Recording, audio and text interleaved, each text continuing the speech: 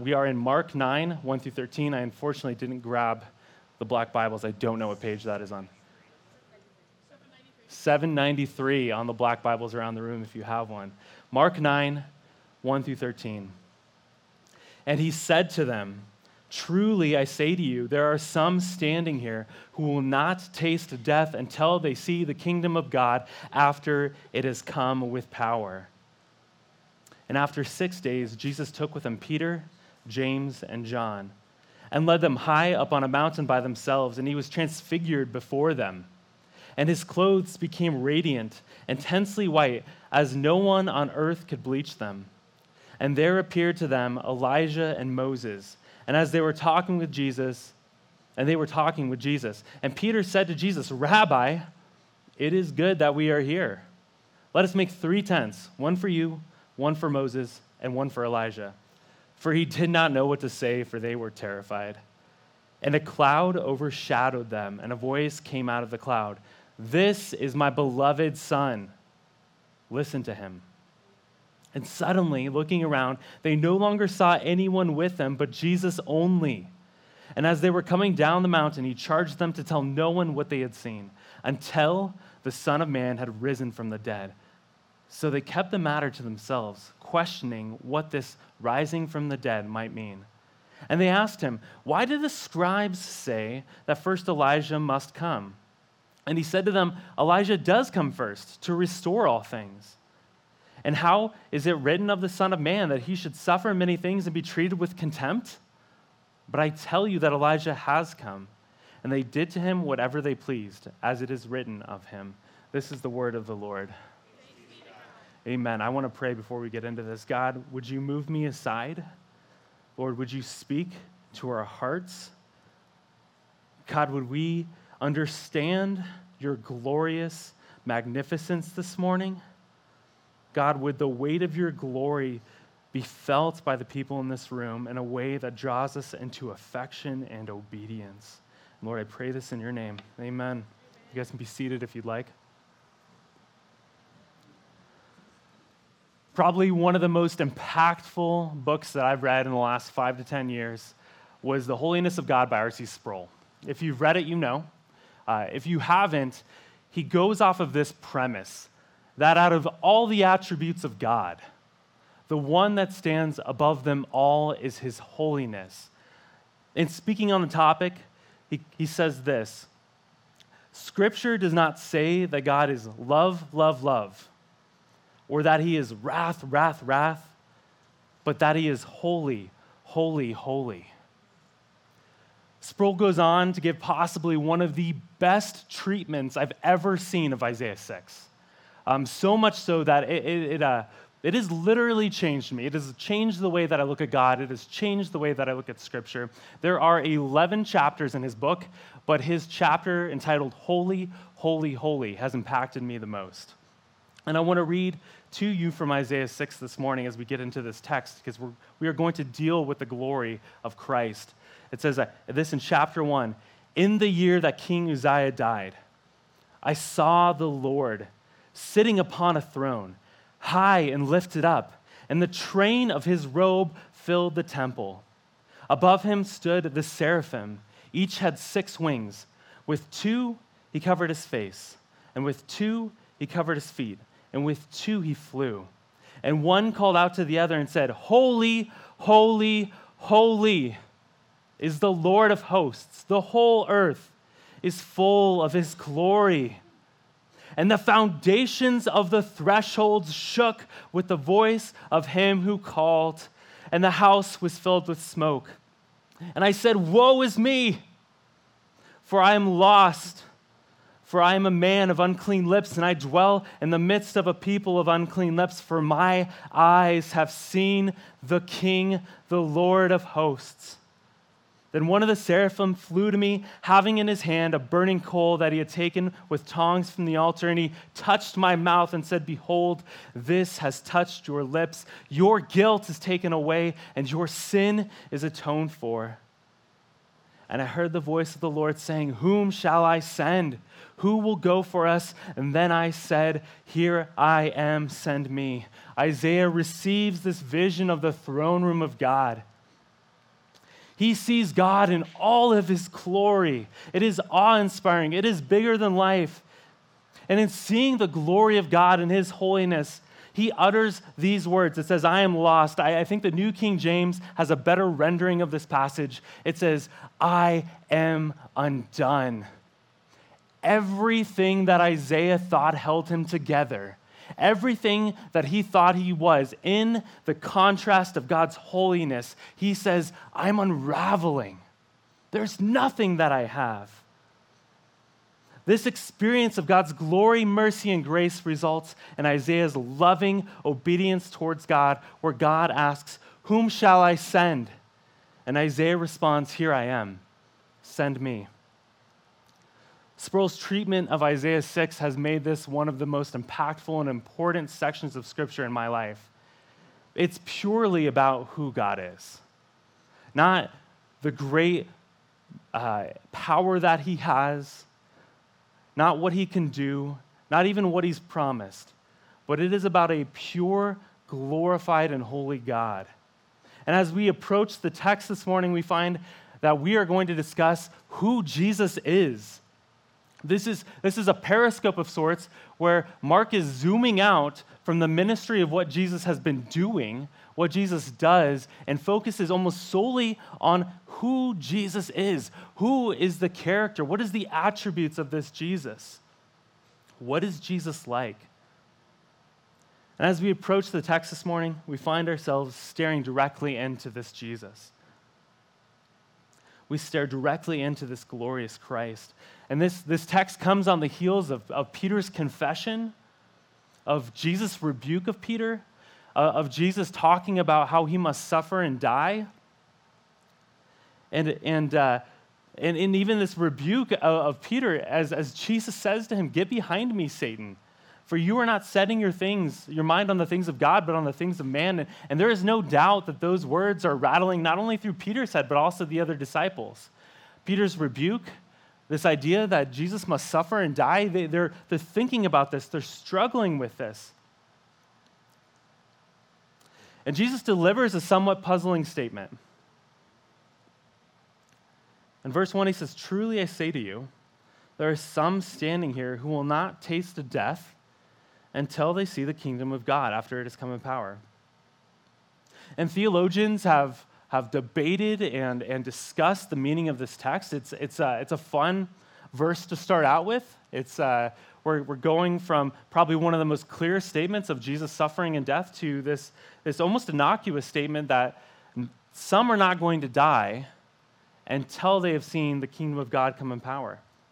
And so what is this event that Jesus is referring to? Some believe that it's pointing directly to the next section, the transfiguration that we're about to get into. Some believe that it points to maybe the resurrection, ascension, or even the day of Pentecost. Still, others believe it's a prophetic statement about the fall of the temple in 70 AD. The plain reading of the text, though, I think would imply that some disciples would not die before they saw the kingdom of God come in power. But I think some would. I think you have to get into that. So I have a hard time with any interpretation in which some of the disciples have not died before they see this event that Jesus is speaking of. And though we don't necessarily understand exactly this prophetic event, and though we can debate it and discuss it, at the end of this, Jesus encourages his disciples. They are the hearers of this prophecy. And this is what he says. I'm going to give you hope. Some of you will see the kingdom of God coming in power, and it will be worth it. After suffering, after sacrifice, some of you will see it.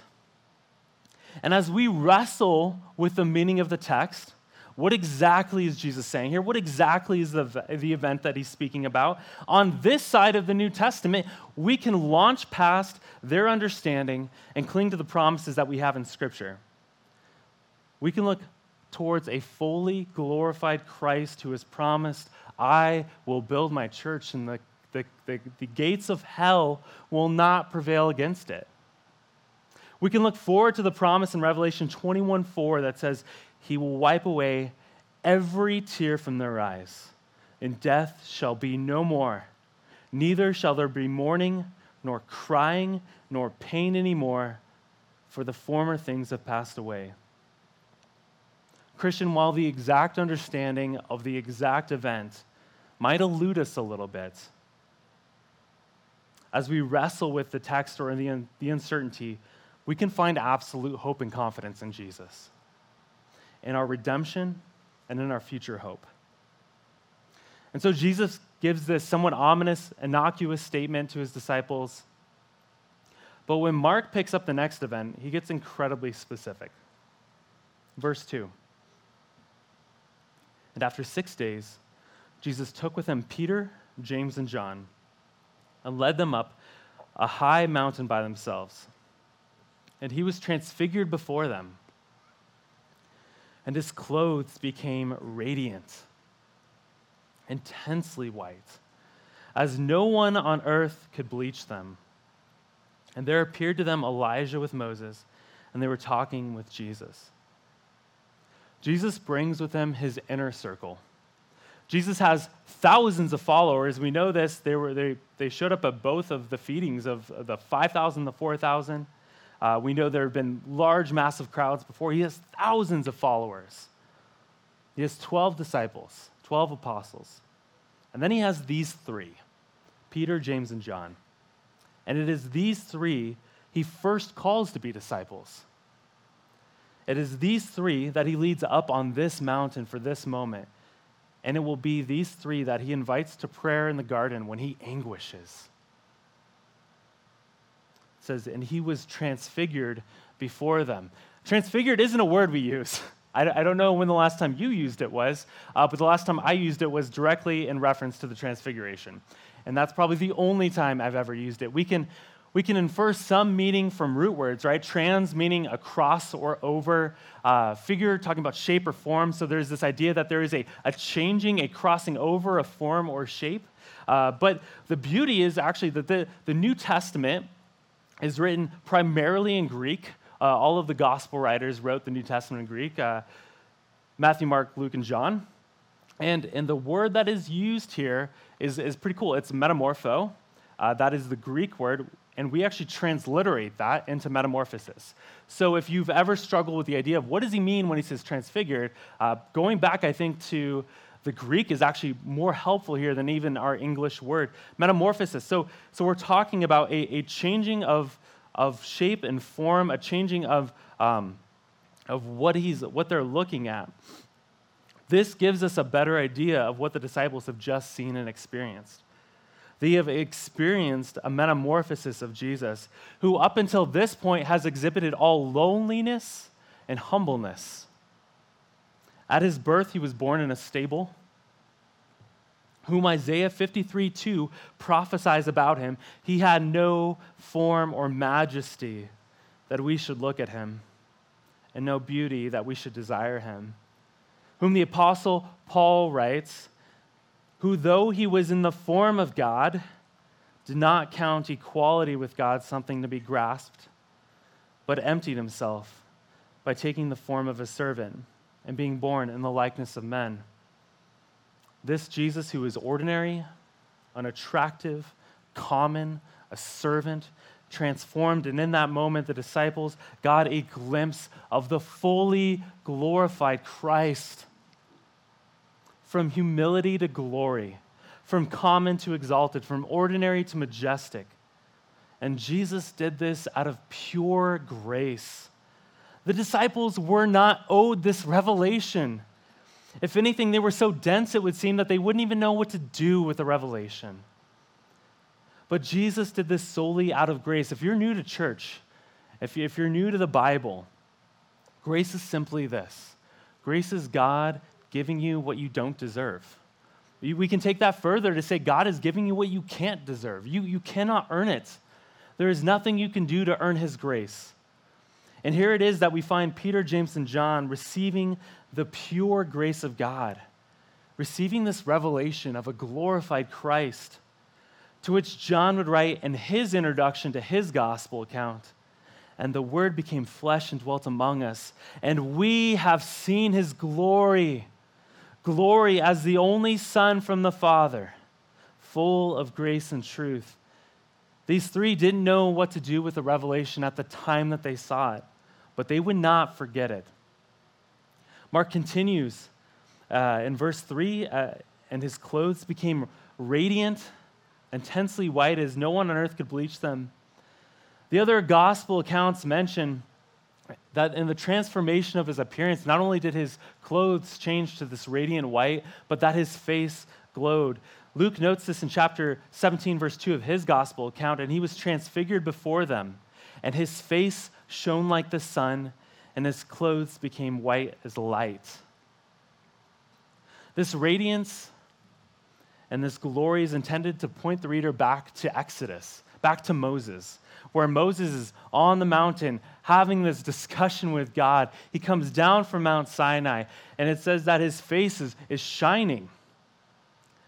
It says in Exodus 34:29, Moses did not know that the skin of his face shone because he had been talking with God. Aaron and all the people of Israel saw Moses, and behold, the skin of his face shone, and they were afraid to come near him. This experience with God causes Moses to reflect the glory of God. No one has an experience with the living God and leaves entirely unchanged. This is what we see in Scripture. Isaiah was undone. Nebuchadnezzar bowed. The rich young ruler went away sad. The hearts of the Pharisees were hardened, and Paul was instantly converted. While there are many reactions to experiencing a glorious Christ, apathy is not one of them. But here, Christ is not reflecting glory. Christ is the source of glory. It shines from the source of God. We had read earlier in the account from Isaiah 6, where Isaiah sees the Lord sitting in the throne room. John 12:41 says this, and we discover here that Isaiah saw Jesus. And speaking of Jesus, John writes, Isaiah said these things because he saw his glory and spoke of him. The New Living Translation renders it this way. Isaiah was referring to Jesus when he said this because he saw the future and spoke of the Messiah's glory. This same glorious God, whom Isaiah was amazed by, is the same Jesus which has just been seen by the disciples, but has now been revealed in that glimpse of glory. This is Jesus of whom Isaiah writes when he says, I saw the Lord seated on the throne, high and lifted up. The train of his robe filled the temple. Above him stood seraphim. Each had 6 wings. With 2 he covered his face, 2 he covered his feet. With 2 he flew, and one called out to the other, Holy, holy, holy is the Lord of hosts. This is Jesus. The whole earth is full of his glory. This is Jesus. And the foundations of the thresholds shook at the voice of him who called, and the house was filled with smoke. This was Jesus. This is Jesus of whom Isaiah proclaims that everything he thought that held him together was becoming undone. This is Jesus of whom Isaiah records these angels existed, covered their face with wings that they might not look upon his glory, and covered their feet that they might not touch the holy floor on which he stood. This is Jesus who shook the foundations with his voice, and this is Jesus in his abundant grace and glory that he shows this glimpse to 3 undeserving, mostly confused disciples.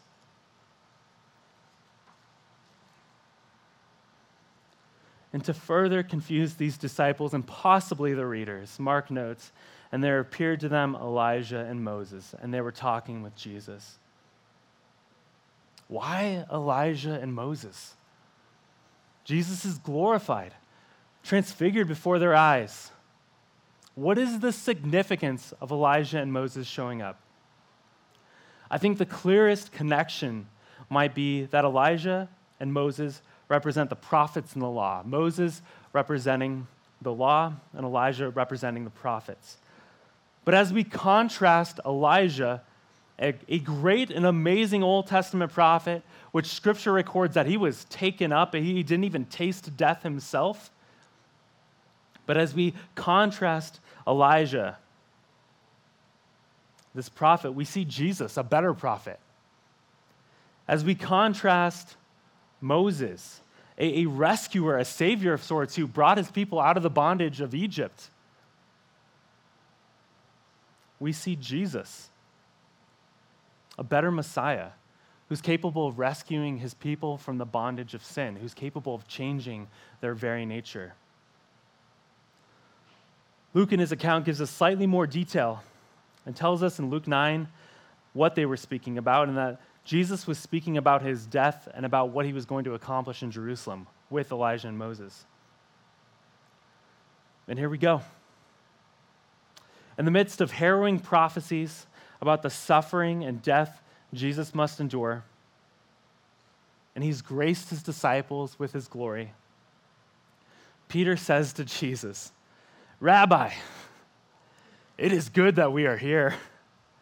Let us make 3 tents, one for you, one for Moses, one for Elijah."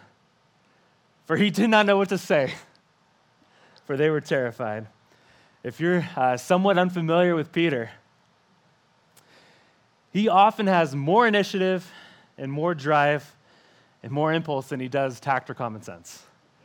Often we find Peter is the guy with no filter. He is the talk first, jump in first guy.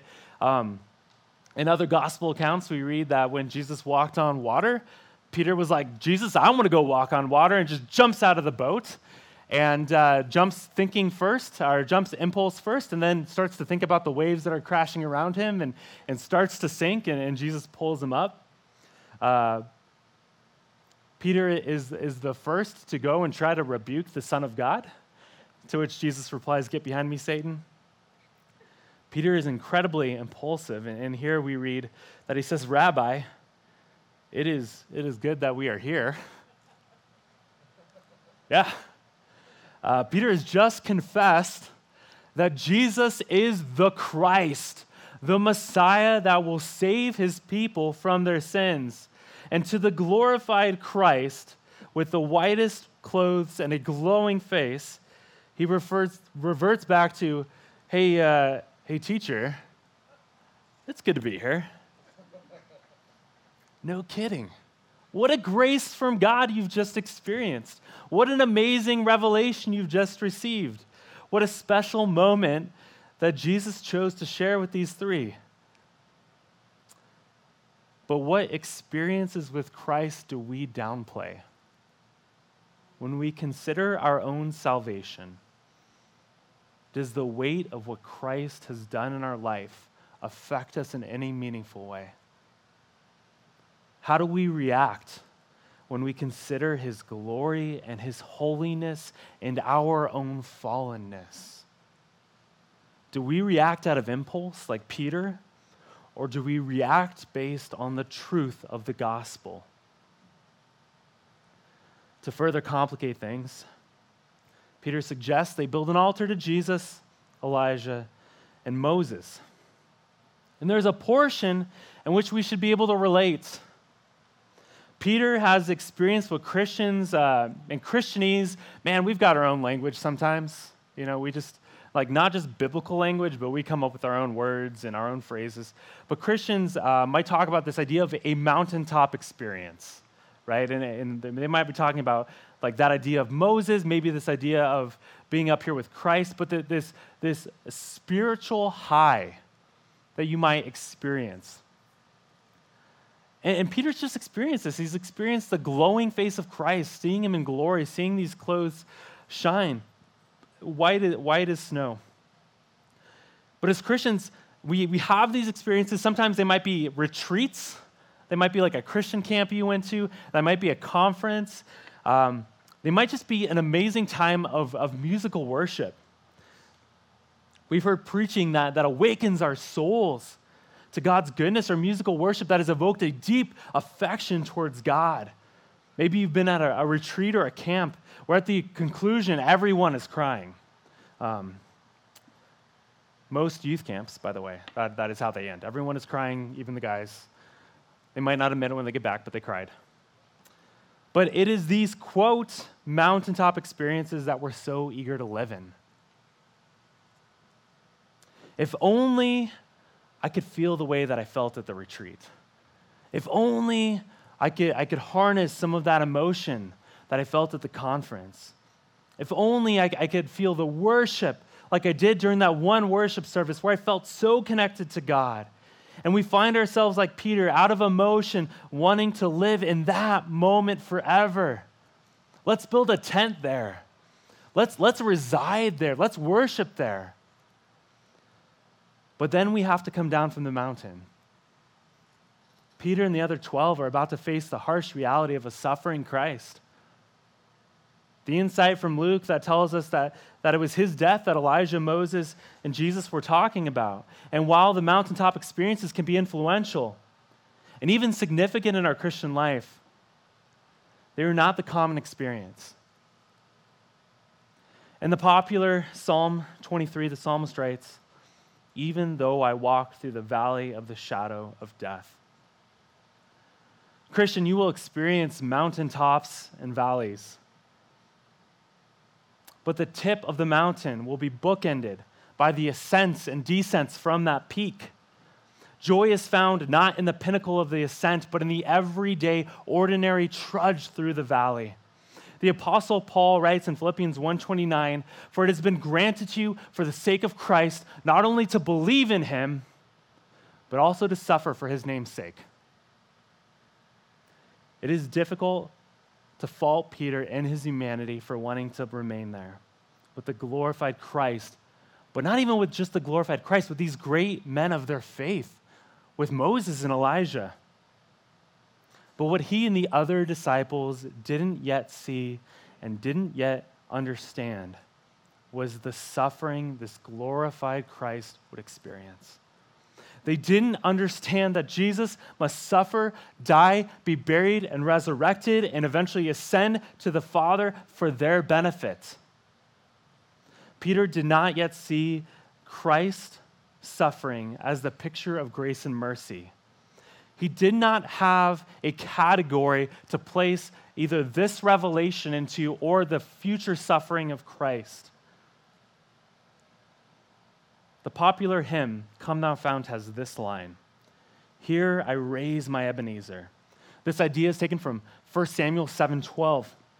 And Ebenezer is just a stone of remembrance of what God has done. We see this concept also in Joshua 4, where Israel crosses through the Jordan, and they are called to set up 12 memorial stones to remind them of the grace that God gave them in bringing them across. Christian, we are to remember the things that God has done, but we are to live and to find joy in the circumstances in which God has called us now.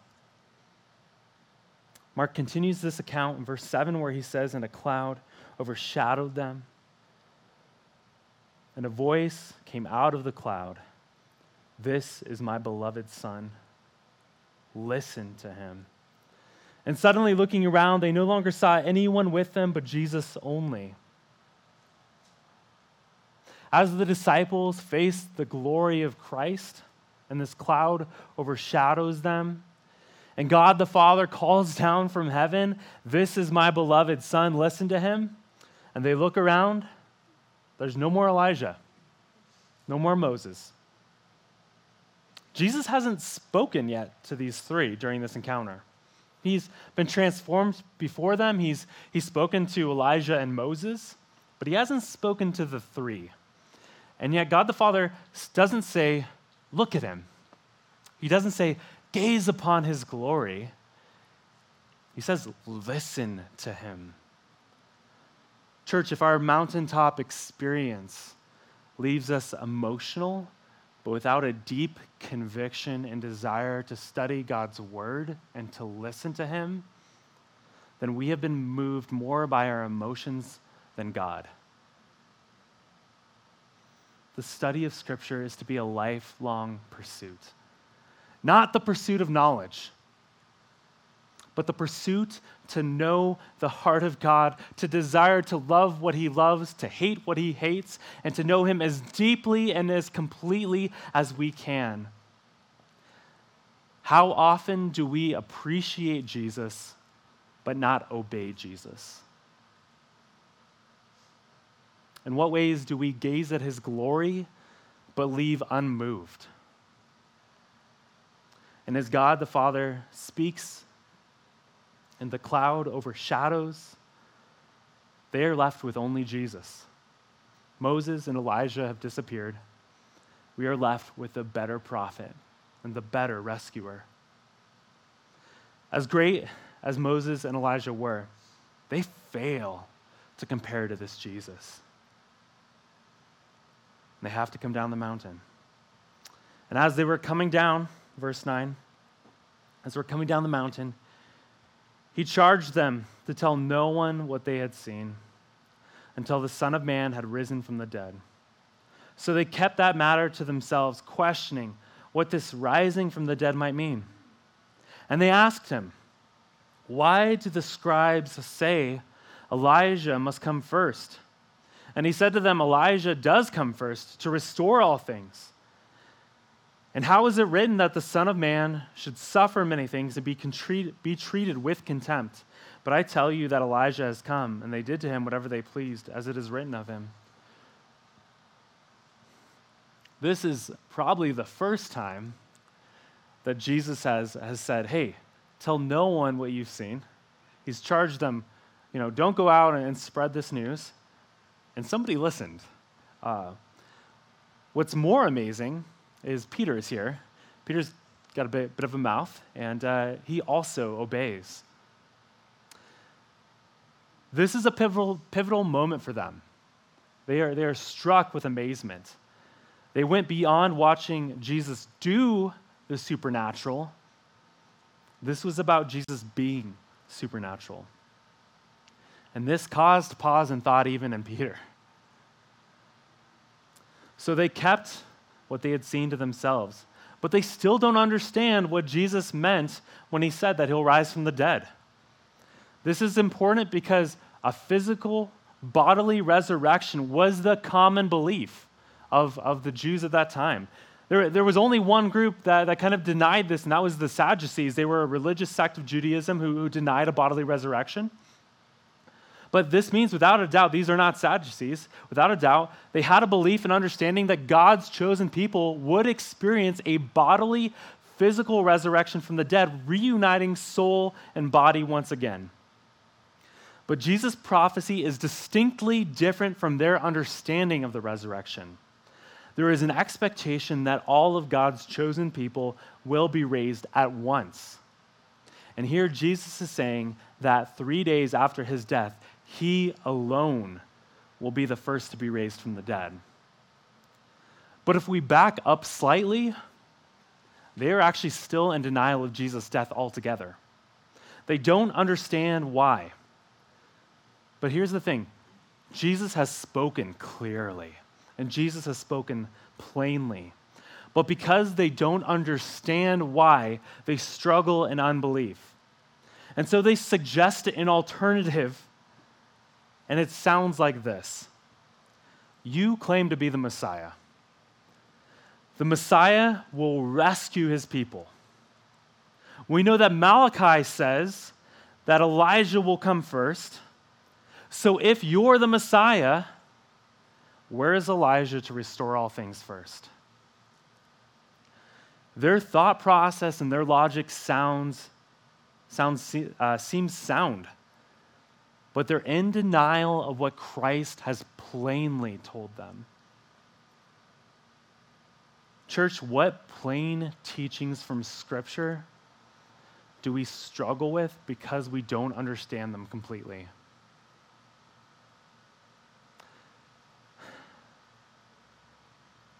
But we feel like all our questions need to be answered first.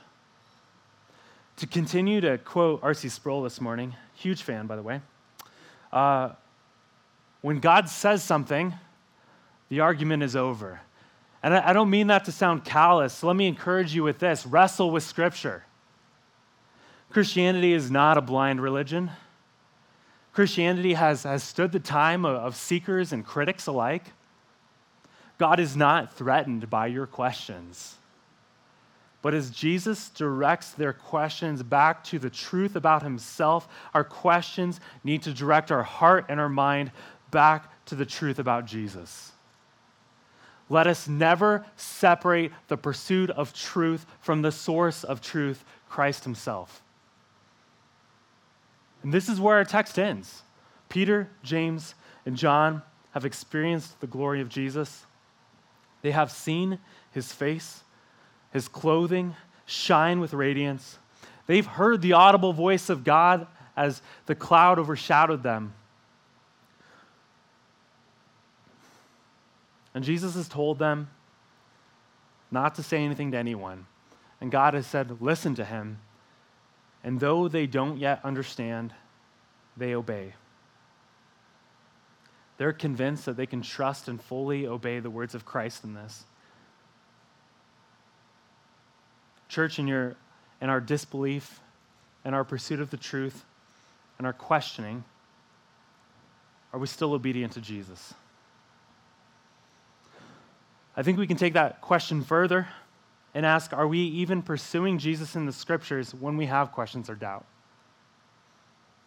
When we have questioning or we have doubts about our faith, do we go to scripture? Do we roll up our sleeves and do the intense work of study and wrestle to seek the truth?